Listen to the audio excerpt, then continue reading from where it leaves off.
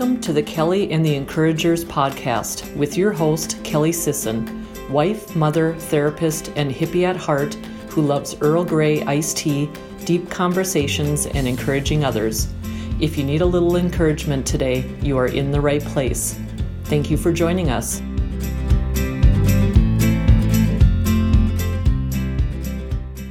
Hey guys, on today's episode, I have Brittany Shank and Emily Jones with me.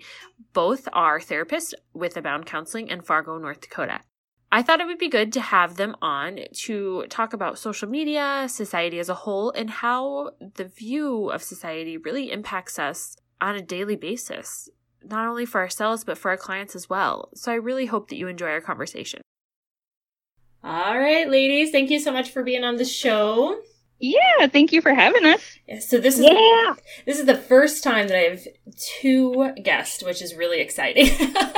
So I am thinking, Emily and Brittany, if you can both introduce yourself so people can really get a feel for who you are and start learning your voice. So as I'm sure we'll jump back and forth some, it'll be easier to follow. Sure. Brittany, you want to go first? Sure, I absolutely can. So my name is Brittany Shank. I am a mommy, I am a wife, and I am a therapist. I have two little kiddos, one that is 4 years old, and she is the most independent, spunky little girl that I'm pretty sure anybody could ever meet. She will definitely suffice on her own for the rest of her life. We always joke that we try to make sure that she goes down one road, either superhero or supervillain, and we were trying really hard to not go down the supervillain road. Oh, I love that. And she has a little brother who is 1.5. And he, of course, naturally is the most chill, the most calm. He is 17 months old and still is not fully walking because his older sister will carry him and dote on him in any way that he needs it. Oh. So we have two amazing kids that are on totally opposite ends of the spectrum, which has really helped me hone in on parenting skills of all different types of kids. Mm-hmm. And has also put me at a little bit of ease that who our kids aren't 100% our fault. At some point, they are born with a little bit of it. Yes, I love that. I love that perspective. Yeah, I love you. So that's kind of my home life. As a therapist, I work for Abound Counseling in Fargo, and I've been in my position for about 2.5 years, and it was amazing and such a breath of fresh air to find my passion and find what I was truly meant to do. And so I feel super, super grateful to be able to live that every single day, helping a variety of people and being able to just kind of sit with people through their toughest stuff. So I feel really honored to be a part of a lot of people's journey and to be able to walk with them. Yes, I love that. Thank you so much for sharing about yourself and sharing about your passion. So, Emily, do you want to introduce yourself? Yeah, of course. And Brittany, I hope you don't mind that I do this, but girl, you left out a really important piece. She has been a longtime member of the Air National Guard here in Fargo. Oh, yes. And I think that's big, so I'm just going to plug that for you. Yes, absolutely. That needs to be added for sure. Sorry if you didn't want that shared, babe. You were totally fine. Thank you for bringing that up. It's so easy to glimpse over the parts of who we really are. Mm-hmm. It's so easy to just have this thought of well, I am my occupation and I am a mommy and I am a wife, but it's so easy to kind of glimpse over some of the other stuff that makes me. So thank you for bringing that up. Yes, absolutely. Thank you. So my name is Emily Jones. I am also a therapist with Abound Counseling in Fargo. I am a North Dakota transplant. I've been a little bit around the United States. I was born and raised in Kentucky and lived there until I was 20 and lived for a significant amount of time in Washington State and Kansas before my husband retired from active duty in the Army, and we moved back to North Dakota. So I am a retired Army wife. That's just one facet of who I am, and it's definitely provided perspective and a certain lens on how I communicate and interact with the world. I, as well, am a mom. I have a 13-year-old son and a 9-year-old son, and no, I can't believe I have children that old. In my mind, I'm 20. Right. So, Same. I don't feel old enough. Oh, thank you. Thank you. Who else? I am amazingly eclectic and a little eccentric, I would say. I really try to bring creativity into what I do and really try to infuse that into most aspects of my life. And I am a huge Disney fan, a huge Broadway musical lover. And if you ever see me driving down the road, it probably looks like I'm having a seizure because I'm singing along with whatever soundtrack is current at the moment. Yes, I love that. So that's me. Yes. That is who I am. No, thank you both for introducing yourself. And I do have to say to both of you guys and your families, thank you so much for your service, truly, because that is not an easy lifestyle by any means. That's some tough stuff. So, but I'd love to, that reframing of how it can really shift your perspective and just shift that like lens of how you see the world. And that's so beneficial as well. So can you guys both take the opportunity before we really jump into this to talk a little bit about the client population that you typically work with so people have an understanding of that? Sure. Okay. So I really like to work with a broad age range of clients. I mentioned I'm a little eclectic, and that definitely feeds into my client population. Mm-hmm. I love working with littles. I am what you would call DC 0 to 5 trained, which means that I am able to diagnose children as young as 0. And yes, there's mental health components to that, which I think is a conversation for another day. But yes, I love that. I do love my littles. I have 2 3-year-olds that I actually see, one on my own and then one in conjunction with another therapist. Could not do that solely.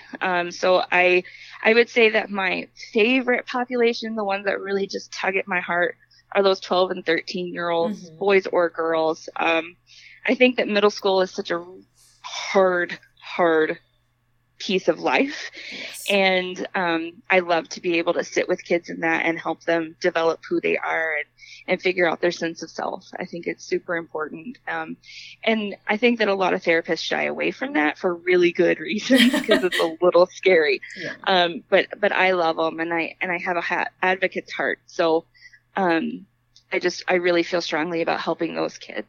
Yes. But I also really like my adults, and I need my adults because there's no way that I could see just kids solely. So the adults kind of give that breath of fresh air for me of it's a little bit easier, not quite as time consuming and emotion consuming, I would say as well.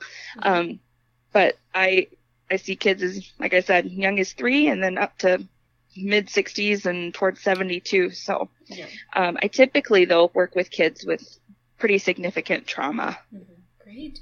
Well, thank you so much. And I know we've talked about this before, but I'm very much the same way. I have to have variety. That's just how I am. So my youngest client right now is 8, and the oldest that I've worked with recently was like 83. I mean, it's just, a wide range. And I think that in a lot of ways that keeps us on our toes too, to have to shift and function quickly. And so I love that you have that same perspective. That's really helpful. Yeah. So Brittany, do you want to tell us a little bit about your client population? Yes, of course. I do just have to add, though, that Emily is literally an artist, and she is phenomenal with kids who love to express themselves through art, and adults as well. And so I think that is something huge that Emily has that I 100% do not have, but I think it gives kids and adults a way of expressing themselves in ways that not all of us therapists can give them. So just need to pin that on there. Yeah, I did not know that. I am so glad that you mentioned that. I quite honestly do not have that either. So seriously, props. You should see what I made earlier with a client. I'm just embarrassed to even show it, to be honest. But I love that you have that talent. So that's great. Well, thanks. Yeah, absolutely. Okay, so just a little bit about kind of the clientele that I serve. I am very, very, very similar to you guys, but with my own little bit of a spin on it. So I love to see kids that have had a traumatic experience. So whether those be kiddos that are in foster care or kids that are still living with their biological parents, or whatever sort of parents they might be living with, that have just kind of had a little bit of a tougher life. Mm-hmm. I absolutely love working with those kids. I very specifically like working with kids who are in the foster care system and have had extreme trauma. So the stories that kids have where it just kind of like makes your stomach turn a little bit are quite honestly my favorite kids to work with, because it's so inspiring to see the change in those kids. And I think all the time that if you have a kid that can overcome something that makes our adult stomach turn, like what can't people overcome then? Oh, I love that. Preach. I love that. And so those are truly some of my favorite stories, are the stories that are so difficult to tell because they're just, quite honestly, that horrendous. But then to know, like, we can get through this and you can get through this and your life isn't your past and doesn't have to be what you lived. So those are quite honestly my favorite cases. But I too like a little bit of a sprinkle of everything because I'm pretty sure if I did that work 8 hours a day every day, I might get burned out quickly. Yeah. So I do like to sprinkle in a little bit of everything. So the youngest client that I've seen was 6 months old. Aww. And normally I get when I say that, but those years or those months are just so important to kids. And I think that's underestimated and underspoken about. That even at 6 months old, there are extreme needs that kids have, which are actually fairly simple to give them if we understand what that is. And so, yes, I have seen a 6-month-old before, and yes, there was work to do, and yes, it was beautiful. And then I've also seen adult. The oldest adult I think I have was in her late 60s, and then a variety in between there. And so I like to have perspective from all different avenues. And I like to hear stories from all different avenues and watch people heal through all the different frames as well. But I have 2 other areas that I'm specifically interested in. And one of them is mommies who are in the thick of mommyhood. And I think all of us mommies totally get what that means. Yes. The tough, I don't know how I'm going to get through this. I have puke all over my clothes and I'm walking into work. And I dealt with 5 tantrums just getting in the car this morning. Like that thick mommyhood of I'm losing who I am and somehow I need to grasp onto who I am while I'm raising these babies that are so miraculous and wonderful to me. So, and sometimes we might not be able to look at them as miraculous and wonderful, and that too is okay. And so really walking with people in the thick of mommyhood is one of my passions. Mostly because I too just struggle with it and have struggled with it, and I think there's something in being able to connect with other people who just truly get it. Yes, I would absolutely agree with that. And I love the way that you worded that. Like, that is the best. You honestly could not have written a better summary for, where your heart is at with that. And, that's a passion of mine as well. And that is just there's such truth in what you said, for so many reasons. There is something to be said for coming alongside somebody and saying, this kind of sucks. Let's just call it like it is. Not every moment is beautiful, and that's okay. So I love that you're doing that work. That's great. It is tough, and I think we need permission to know that, know, like, that sometimes I think, like, what in the world did I freaking get myself into here? Right.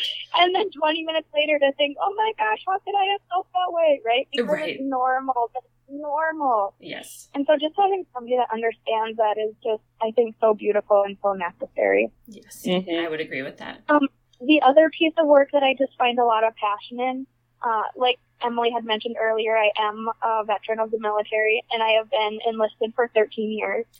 And one of the opportunities, truly, that I got through them is to work with victims of sexual assault and survivors of sexual assault.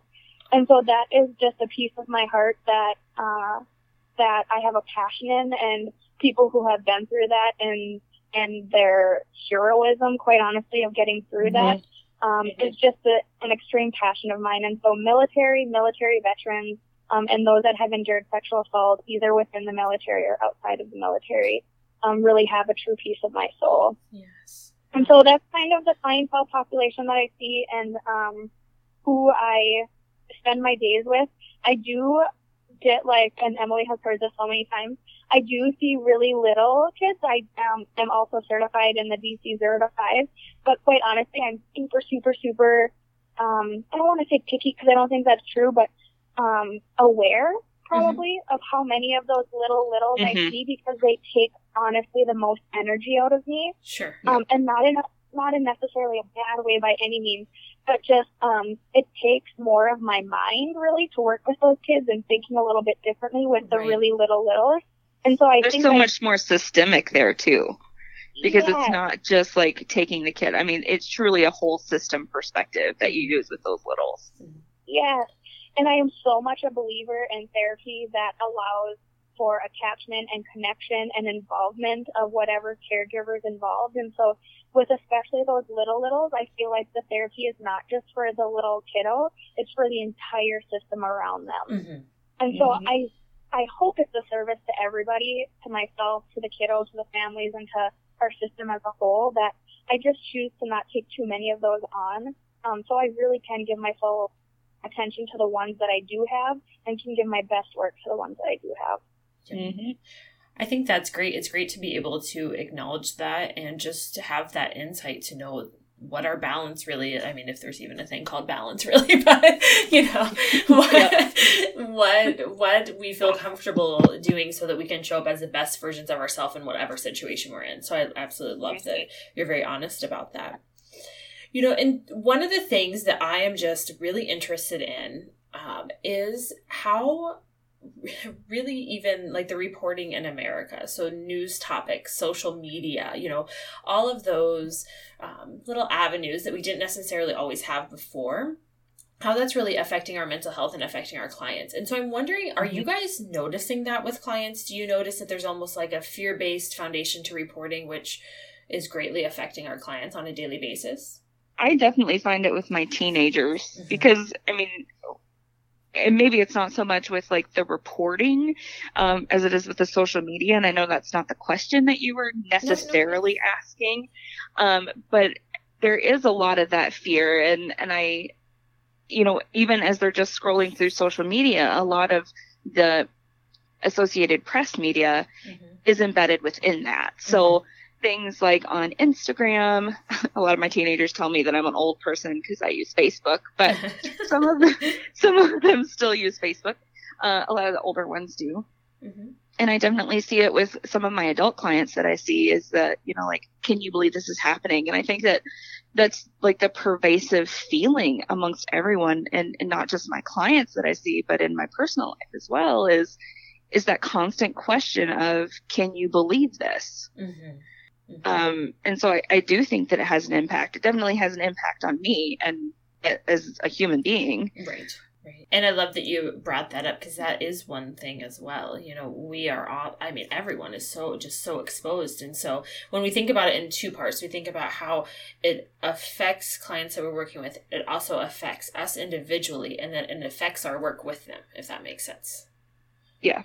And so it's quite it's kind of hard to navigate that at times. And so I'm wondering if you guys have some recommendations, what do you share, even with family members, friends, how do you recommend to navigate social media or news, news outlets? A lot of people wake up in the morning and what do? They turn on the news and then you hear like 50 bad things that have happened, so how do you guys recommend people navigate that? Well, first, can I just gain just a tiny bit of clarity, Kelly? Are we talking about reporting of anything specific? Or are we just kind of talking about social media in general as a whole of what we're seeing on there? I would say in general, and maybe you guys can give some feedback on this as well. Most of the time, what I notice, just, in daily life, but also with clients, is that there seems to be just a few topics that are most triggering for people. And I may, obviously political, but we're not going to go there on here. But the other portion of things is whenever there is something that comes out in the news about a sexual assault or anything that is related to addiction. Those two particular topics, if we want to talk really specifically, seem to be the most impactful to people, on a daily basis. And so I'm wondering, client-wise, yourself-wise, family-wise, how do you even navigate that? Yeah, so Emily, if you don't mind me taking over here for a second. Yeah, go for it. I think that social media is super tricky, regardless of what realm we're looking at. So if we're talking about some of the hot topics like social media, or like reporting of sexual assault, or political campaigns or anything like that, I think what is tough is many times when those things are brought up, it almost causes a fight. It doesn't almost. It does. It causes a fight. You have somebody from each end that are fighting their side of it, and then the people who are in the middle are not voicing their opinions, kind of being like the monkey in the middle. Does everybody know what the monkey in the middle is? Yeah. So they're kind of being this person, like being bantered from side to side. And I truly feel like what we're missing, though, is, like, at what point do we come together? And at what point do we respect each other and start building each other up instead of fighting for our side? Right. And, you know, Emily and I truly have discussed this concept quite often in many different realms. Mm-hmm.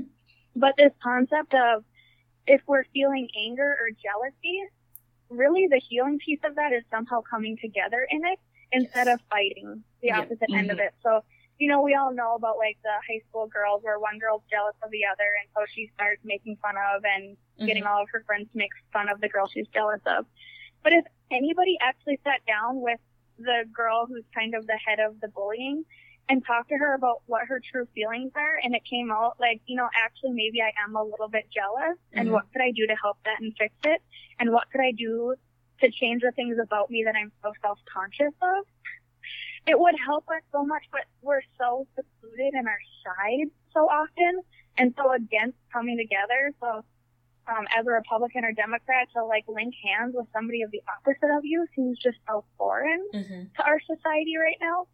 When, like, gosh, that's what we need for healing, is we don't have to fundamentally agree on the differences we have, but gosh, there's some fundamentals we can agree on. Like, we are all humans and we're all people and we all have feelings, and let's start building each other up instead of constantly pulling each other down. Right. I love that. You know, Brene Brown, you guys have probably heard, I mean, I know you've heard of her work, but you guys have probably heard of her concept as far as, like, you know, you're either with us or against us. And she just, you know, she calls it like it is. She says that's complete bullshit, because it's not, you don't have to agree with somebody at all points. That doesn't necessarily mean that you are completely against everything that other person believes, but you may have some variation and differences, but it doesn't mean you're an enemy. And that's where I think it really gets misconstrued, is that a lot of times people feel like, well, if you don't agree with me, then you're absolutely the enemy and I have to wage war, essentially. So Yeah, and to piggyback off of what Brittany was saying, is, you know, there's this idea of winning and losing, right? We're so in this, I don't know, this shifted mindset of not collaboration, that there's got to be a winner and there's got to be a loser. When in reality, when we had that mindset, everybody's losing. Yes. Everybody's losing. And so I kind of want to go back to something that you had mentioned, and the way you had described it is this, you know, this fear reporting. And I definitely, like I said, I feel it myself. And oftentimes what I'm doing for myself in that situation is, what's the real point here? Because I think that we are also in a society and where we take authority as all knowing. So whether that be the media, politicians, law enforcement, like if they're in those roles, then they automatically must know exactly what they're talking about, and they must be valid sources, right? And that's not necessarily true. Right. But so what's behind it? It's kind of like, I don't know if either of you, so Charlie Joyce, who actually is the person who created Abound with Lutheran Social Services. He and I have this conversation constantly of the Adlerian concept of therapy. And so what that means is, what's underneath that? Okay, but what's really under that? So when we talk to people who are angry, right? Right. Okay, but why? Right. Is it because you're really hurt? Is it because you're really sad? So that's what I try to examine when I see news articles come out, and try to really figure out, what's the purpose of this? Are you truly telling me this to warn me of this, or are you trying to be distracting? Right. Because I think the media does a really good job of distracting people from the actual news. Yes. Which is actually going on. I'm a little bit of a conspiracy theorist, not gonna lie. No, that's all right.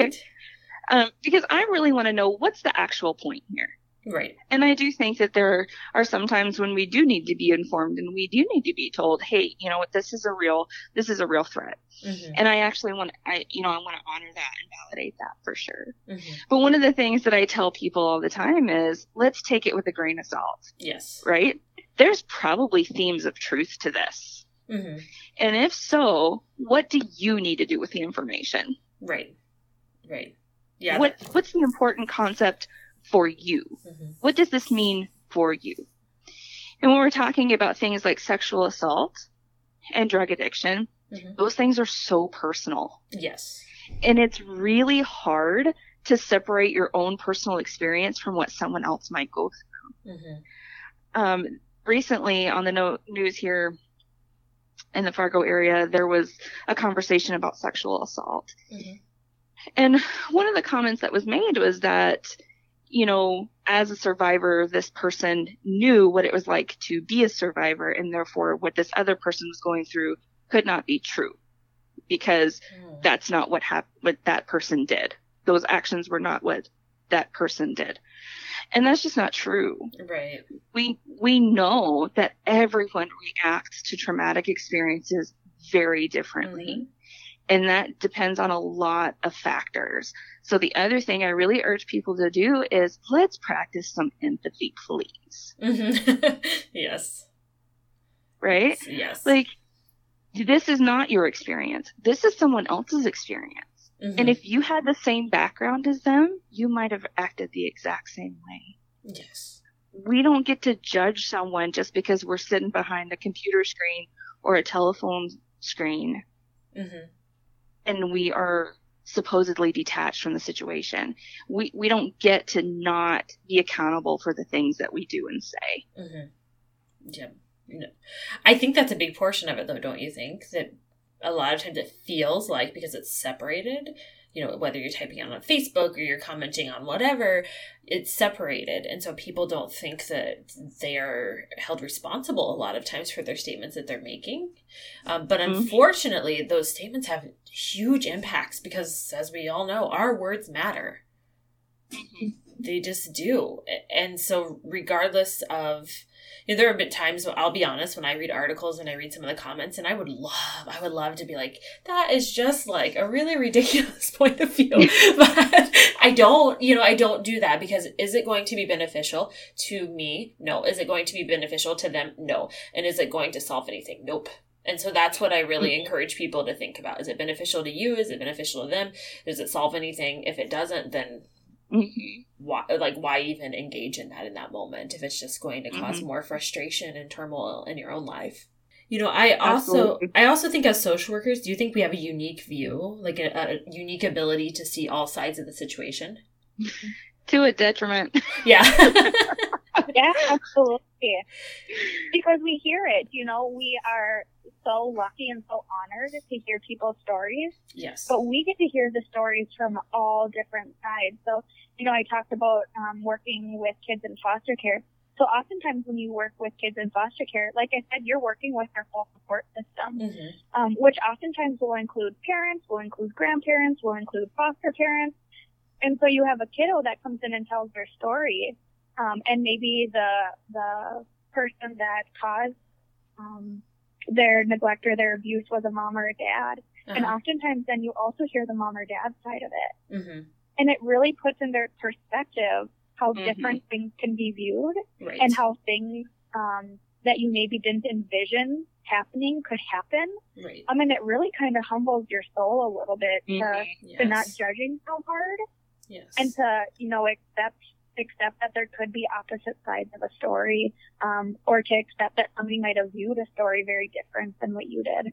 Yes. Yeah, I love the way that you know, I oftentimes talk about like the elephant in the room, and if there were this huge elephant in a room and we were all sitting in wherever your chairs are in the room and we were all staring at the same elephant, and I said, hey, everybody describe this elephant to me. And so if I'm sitting like by its rump end, I'll describe the piece that I see, and if somebody's sitting by its front arm, they'll describe what they see. And if somebody's sitting by the trunk, they describe what they see. And all of our descriptions are 100% different. Like I'm describing a butt, they're describing a leg, they're describing a mouth and a trunk. But it's all the same elephant, and it's all right. Right. Oh, I love that. It's a perspective and a different view. Yes. Right. Yeah. Oh, I love that. I'm going to remember that one. I'm not going to, I'll give you credit, but I'm going to remember that one. I love that. You know, oh, go ahead. Sorry. The other thing I just can't help but think of when we're talking about kind of the winning and the losing with political sides is I think when we fight to make other people look bad, we're really losing a lot of people in the middle of that. And so, you know, I don't care if we're voting for sheriff or if we're voting for mayor or county commissioners or presidents or any of those elected officials, judges, whoever that is, I think we've almost gotten to a point where we know more dirt on them than we know about the goodness they're going to do for us. Yes. Great. Absolutely. And what kind of a society is that to live in, where the person we're electing is based upon who has the least amount, or in our judgment, the less weighty dirt? Right. Yeah. And what type of people have the courage, which there's lots of them, but I mean, really, we're minimizing our pool if we're saying, hey, Brittany, if you ever want to be elected as a judge in your city, you're going to need to go under this scrutiny, where instead of us knowing about the goodness you can do, I want to know about all the bad things that might come up for you. Yeah. I think that really refines the type of people that are going to come forward to those positions. And additionally, I think we lose a lot of voters in that case because, you know, I think it's hard to feel good about voting on the least worst, if you will. Yes. Yes. Like that's all we're given. Yes. I have honestly said that sometimes. Like, sometimes I do feel like I'm just voting for the least terrible person, you know?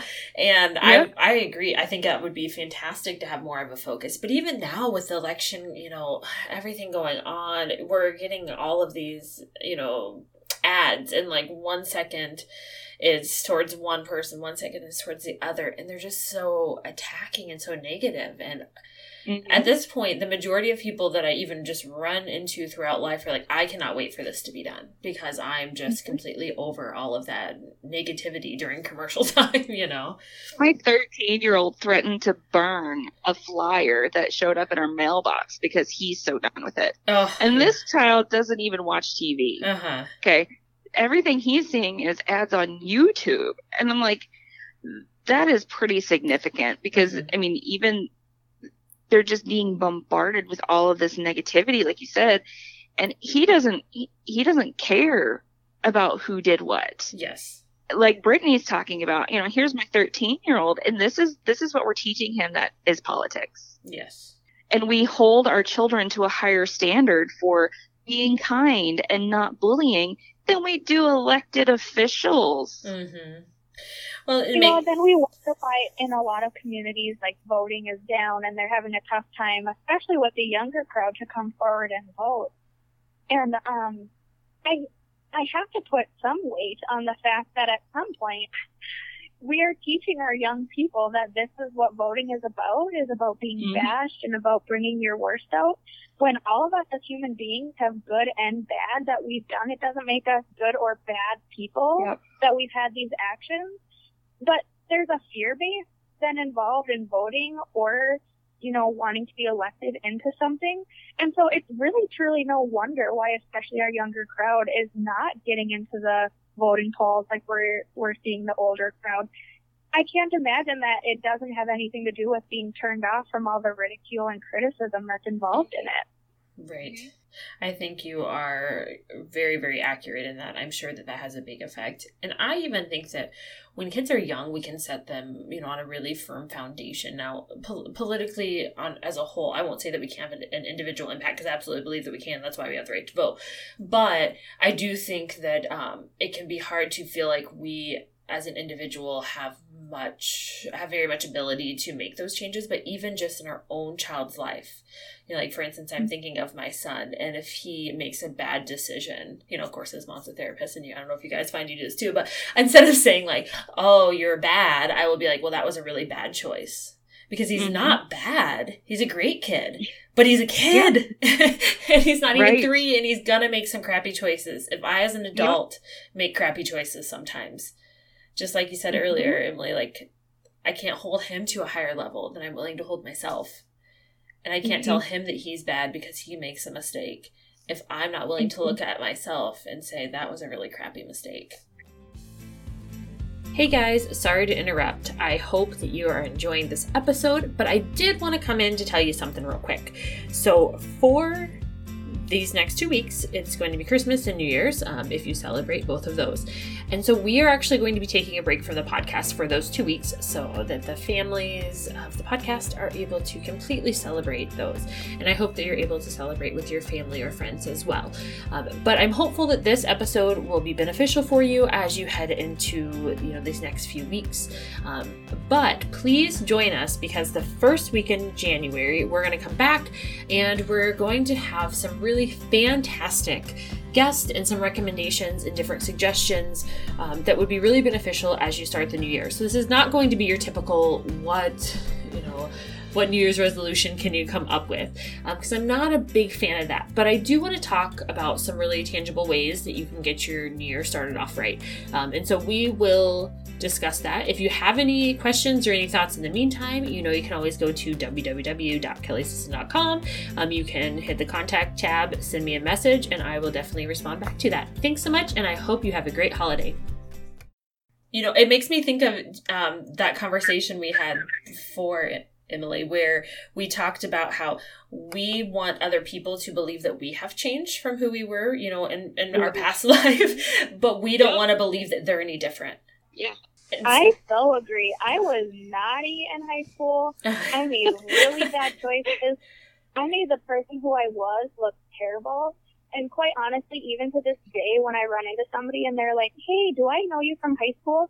It takes just about everything I have not to run and hide. Mm-hmm. Because I so much want them to know that just because I made poor choices at that time in my life does not mean that I still am those choices or that that's my core and my being. Yes. And I think you are so on point, Kelly, with teaching our kids that. And we implement something very similar at home.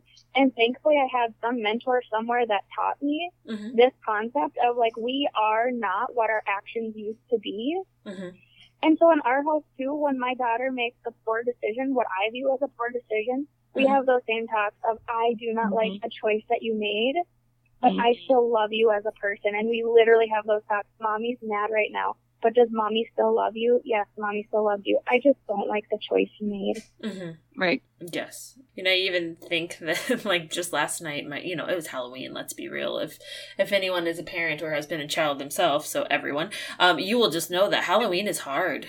You go trick-or-treating. There's just so much going on. It's exhausting, right? It just is. It is. And can I just say, if you don't mind me interjecting here, I had 2 this morning in session that you could tell last night was hard. Oh, yes. They were wonderful and they worked really super hard, but you could tell these poor babies were exhausted. Oh, I know. Maybe had a little too much candy. Yes, no, absolutely. Well, and that is really, my son, he is, like I say, he's almost 3, and so that just takes a lot out of, an almost 3-year-old anyway, just to be out and doing all of that type of stuff.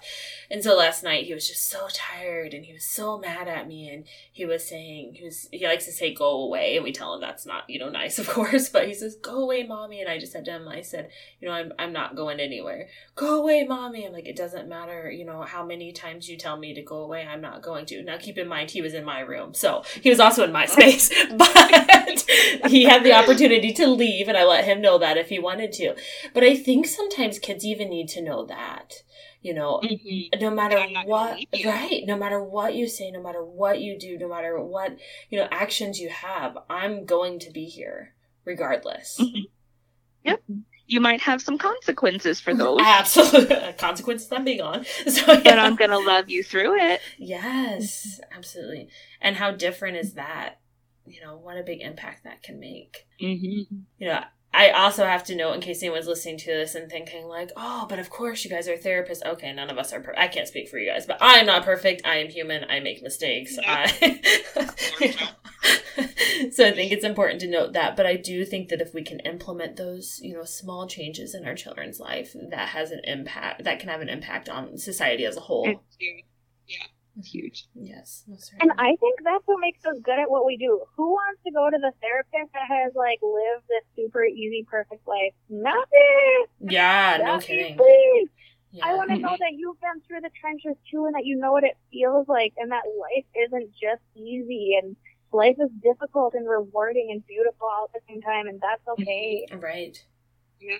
Yes, I love that. That's a great perspective. I do. I want somebody just to, like I said earlier, sometimes just to call it like it is. Like, it sucks sometimes. And that's okay. And when somebody can just really sit alongside with you and, hold that space for you and your story, that makes such an impact. And I agree. I absolutely agree with that. So thinking about social work as a whole, are there things that you wish people knew about social work that they don't know? Like, I don't want to steal your babies. You need a billboard that says that, or a bumper sticker. I'm not here to steal your children. I love that. Big truth. Yes. Yes. Absolutely. Yeah, that is definitely one thing. What about you, Brittany? Is there anything that comes to mind? Yeah, that's like loaded. We could do a whole podcast on that, quite honestly, because there are some things that I feel like need to get out to the whole entire world about social work, but I feel like not necessarily appropriate for today at this time. But I guess social work, if I were to kind of describe it, I think there's a lot of misconceptions about just what it is, period, and what people can do in social work. And so the first time social work was mentioned to me, I was going to college to get my degree in criminal justice. It was actually my last semester.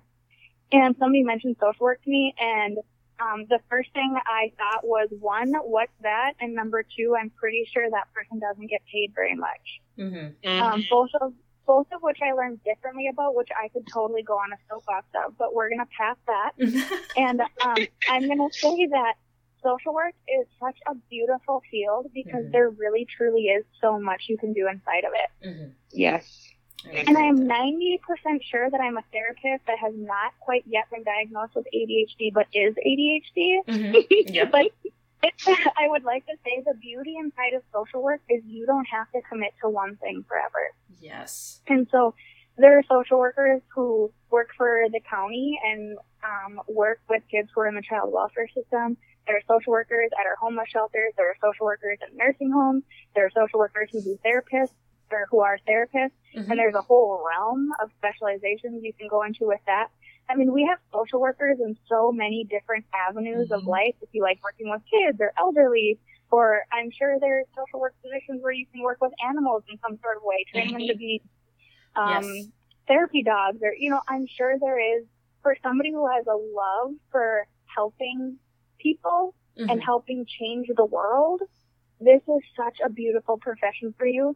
And I would urge you to get with somebody who has their degree and who loves it to help you explore what that could look like if that feels like a calling to you. Because my initial reaction were the two things I said, and the third is someone was like, well, case management. And I was like, what's that mean?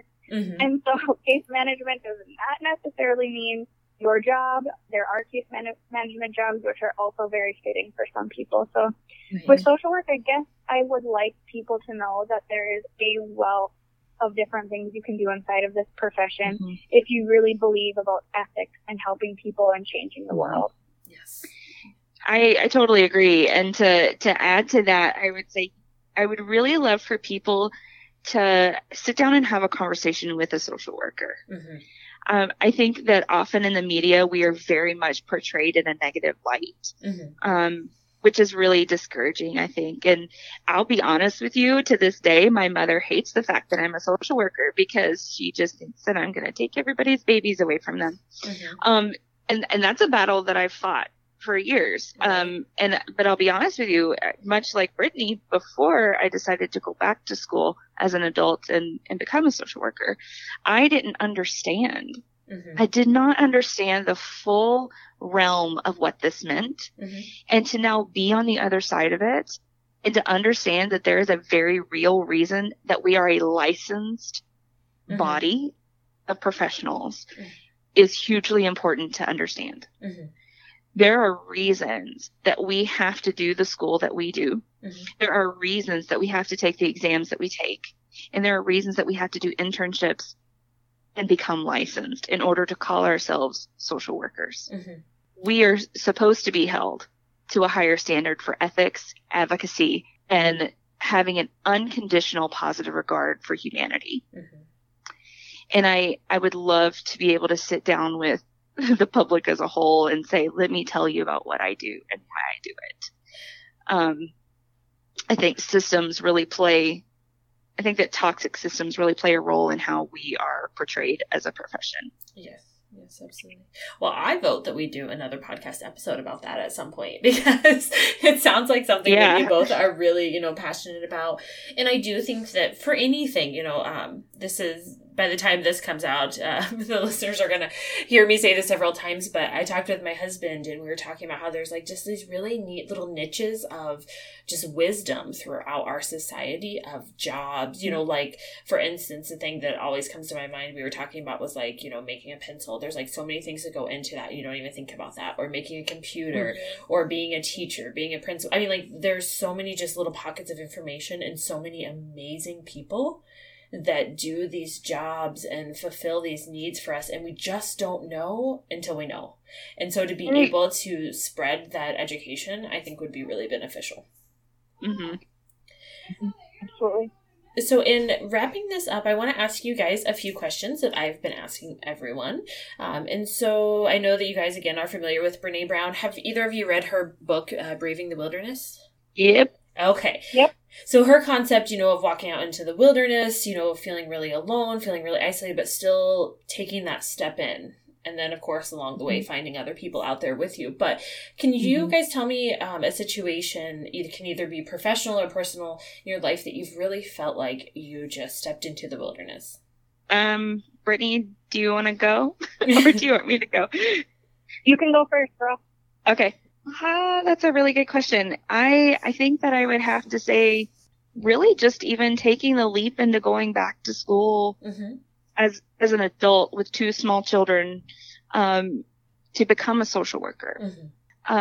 It was really hard. It was really tough. And I actually finished school while my husband was deployed to Afghanistan.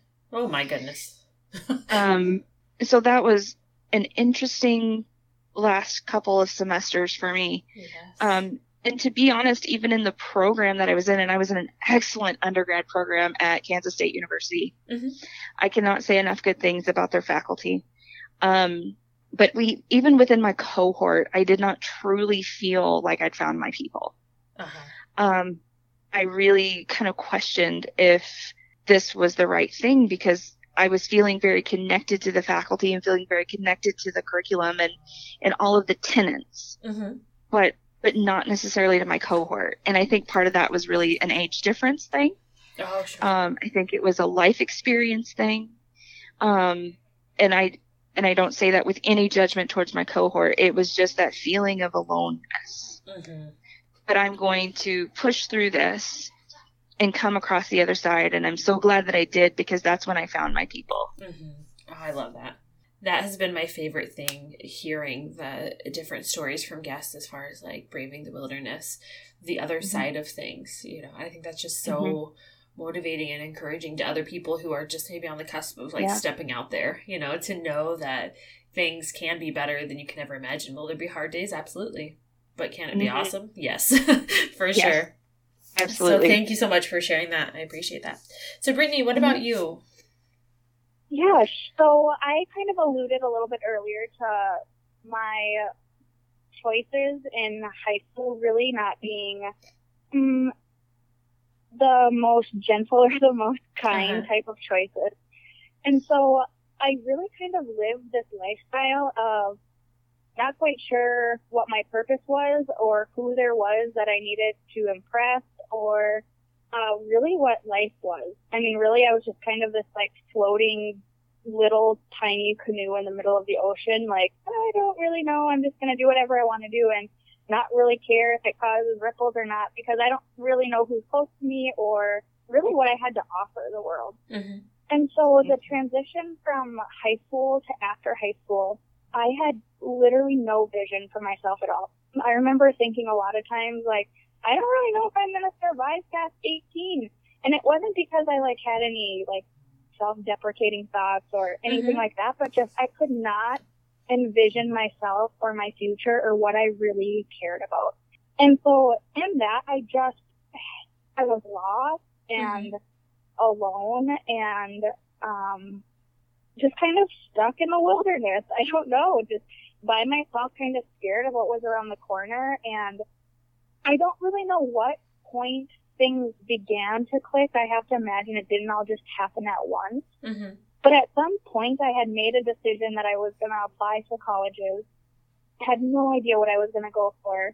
And a friend brought me to the military because her dad wanted her to check it out. And so I was just this bobbing thing in the middle of the ocean, so I just latched on to anything that came by. Mm-hmm. And so I was like, okay, sure, I'll go with you. And so within just a few short months, I had gone with my friend to a recruiter, and I was like, yeah, sure, I can do that. Really not knowing what that meant or what vision that would create for me. Mm-hmm. And then I was also accepted to NDSU. Mm-hmm. And so between the two of those things kind of happening simultaneously and beautifully, it really kind of like paved a path out of the wilderness into society for me. Mm-hmm. And so I feel like the path was laid for me, and I just had to walk and not venture off of it at that point. Mm-hmm. But also in the process remind myself that I did have a choice to either go on this path that was laid down or to stay quietly and alone in the wilderness. And seriously, thankfully, somehow, some way, I chose to walk that path and to kind of get myself into a playing field that I enjoyed and that I found passion and belonging in. Mm-hmm. But definitely a time of my life where I can very clearly see being in the dark and being just isolated and alone and really unworthy into a place of like where light started to shine and where I actually got to be who I was and start kind of paving my own road for myself. Oh, I love that. Thank you so beautiful. much. Yes, thank you so much for both of you, to share and be so vulnerable with that. I know that's a really hard question, but like I said, I just think that can be so helpful for others to know, one, that, we have all had really challenging times in our life, but also to be able to hear how somebody is able to work through that and to walk through that. And so I really appreciate you guys sharing that. So the very last question, who would you say are your biggest encouragers and why? Oh, hands down, Brittany is like my number one. Oh, for sure. I mean, she's the person that I go to. And, really part of the reason for that, Kelly, is because Brittany is the kind of person that's going to give it to me straight. Uh-huh. She's so encouraging in her honesty and authenticity. Mm-hmm. And I cannot say how important that is in an adult friendship to have somebody that's going to call you on your shit. Yep. And that's one of the most profound things I have found as an adult in my friendships is I'm going to look for the people that are going to encourage me and support me, even when they disagree with me. And even when they're going to say, come on, are you for real? Yeah. Like, let's think about this differently. Come on, bud. Right. So hands down, Brittany. Like, I cannot even think of anybody above her. So, because I love you, babe. I love that. I love that.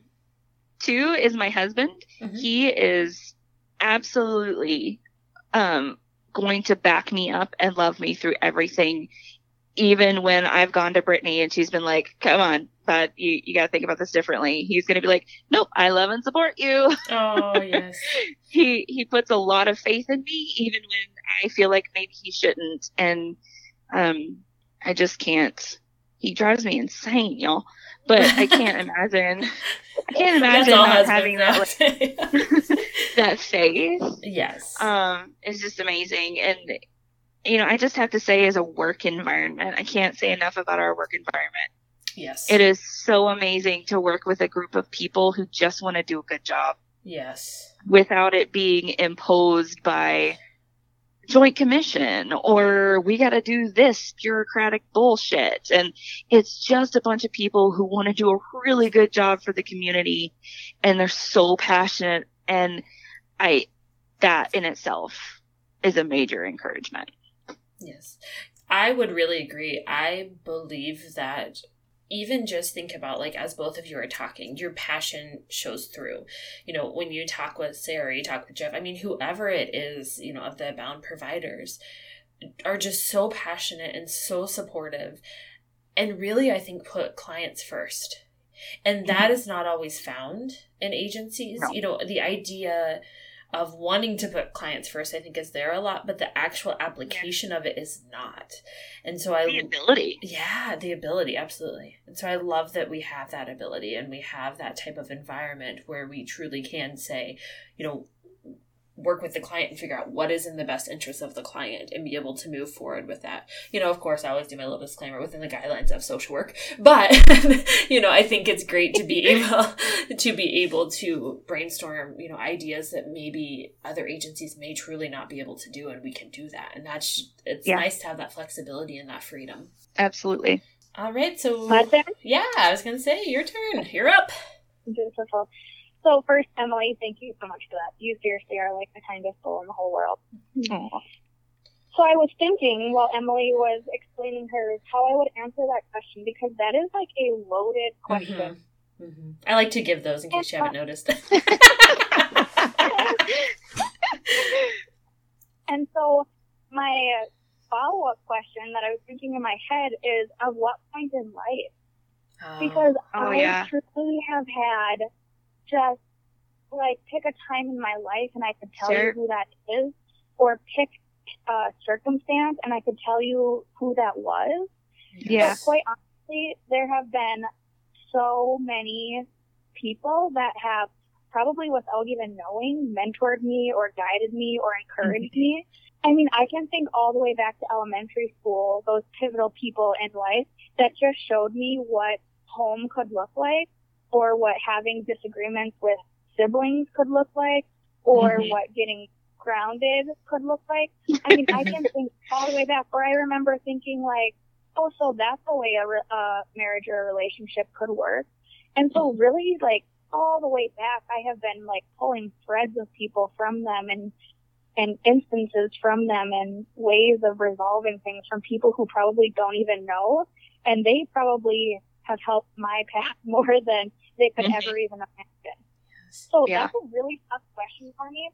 I would say that if we were referring to specific situations, so for parenting, I have like a certain set of people that I really highly look to for parenting advice, and what that really looks like. I have a really close friend. Her name's Anna. Shout out, girlfriend. She's amazing. Who really shows me a new way of parenting and what that could look like. I have Emily, who teaches me how to give grace to myself for my parenting and prepares me with new ideas of how I could possibly tweak things or do things differently and feel good about it, and reassures me that I'm doing a good job and that I'm not messing my kids up, even the most independent, temperamental child that I have. And so, you know, then if we're talking about business, Sarah Stallman has been like the most influential person therapy-wise, and has really let me do things that I didn't believe in myself I could do, and has empowered me to do those. You know, and then if we're talking about home stuff, my husband has been like the biggest encourager that I could ever imagine. He was like all for me going to school when we had a little tiny baby who was colicky at home, and has just taken care of the house while I've been deployed or on trips, and I just feel like I have this miraculous growth of people around me that just step in when I need them so bad and somehow recognize that. And so to pick one instance or to say for right now is just so impossible for me, because there's just these people who are miraculous that really get me where I'm at and know where I'm at and help me through that at totally different times. So I'm honestly excited for everybody I have around me. And also I'm appreciative because I do remember the days when I felt like that group of people was not there and I hadn't created it and I felt unworthy of it. Oh, thank you. Community. Yes. It's that connection piece that we're all seeking. We all need that. Absolutely. And I love your perspective of pulling, you know, little bits and pieces from like each person in your life, and how really encouraging is that to everyone to know that we could have had an impact on somebody and not ever known ever. Not had the smallest idea that we've been able to be impactful in their life. And so I even think in those moments when we're, you know, feeling down about ourselves, just to remind ourselves of that, you know, my small, you know, interactions in the world can have huge impact. You know, that reframing could be huge. Well, I really appreciate both of you, willing to come on the podcast and talk about this. And I definitely see some more episodes in the future for sure. But I'm wondering, do you guys have anywhere that you would want people to contact you? Like if they have questions or if they're, interested in just talking more with you about a certain topic? Yeah. So I'm not sure if you've disclosed this before on the podcast. I haven't heard it. So, I've listened to the podcast. That's not what I mean. Yeah. You know what I'm saying. I was following you. Like how to find us online. Mm-hmm. So you can Google us. You can actually look for Abound Counseling Fargo providers, and a whole list of people will come up, and you can reach us that way. Mm-hmm. And I love to talk with people.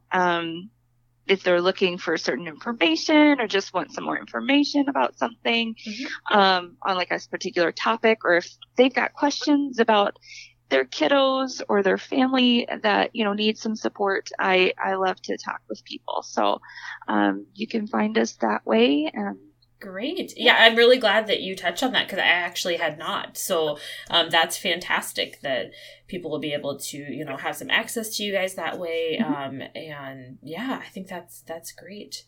And I think it's great that you're willing to just literally have someone call you up and talk about, whatever topic too. Like that is a really unique service to offer. So I definitely appreciate that. Do you guys have any last thoughts before we wrap up here? No, thank you so much for having us. Yes, absolutely. This was fun. Well, you guys take care. Thanks, Kelly.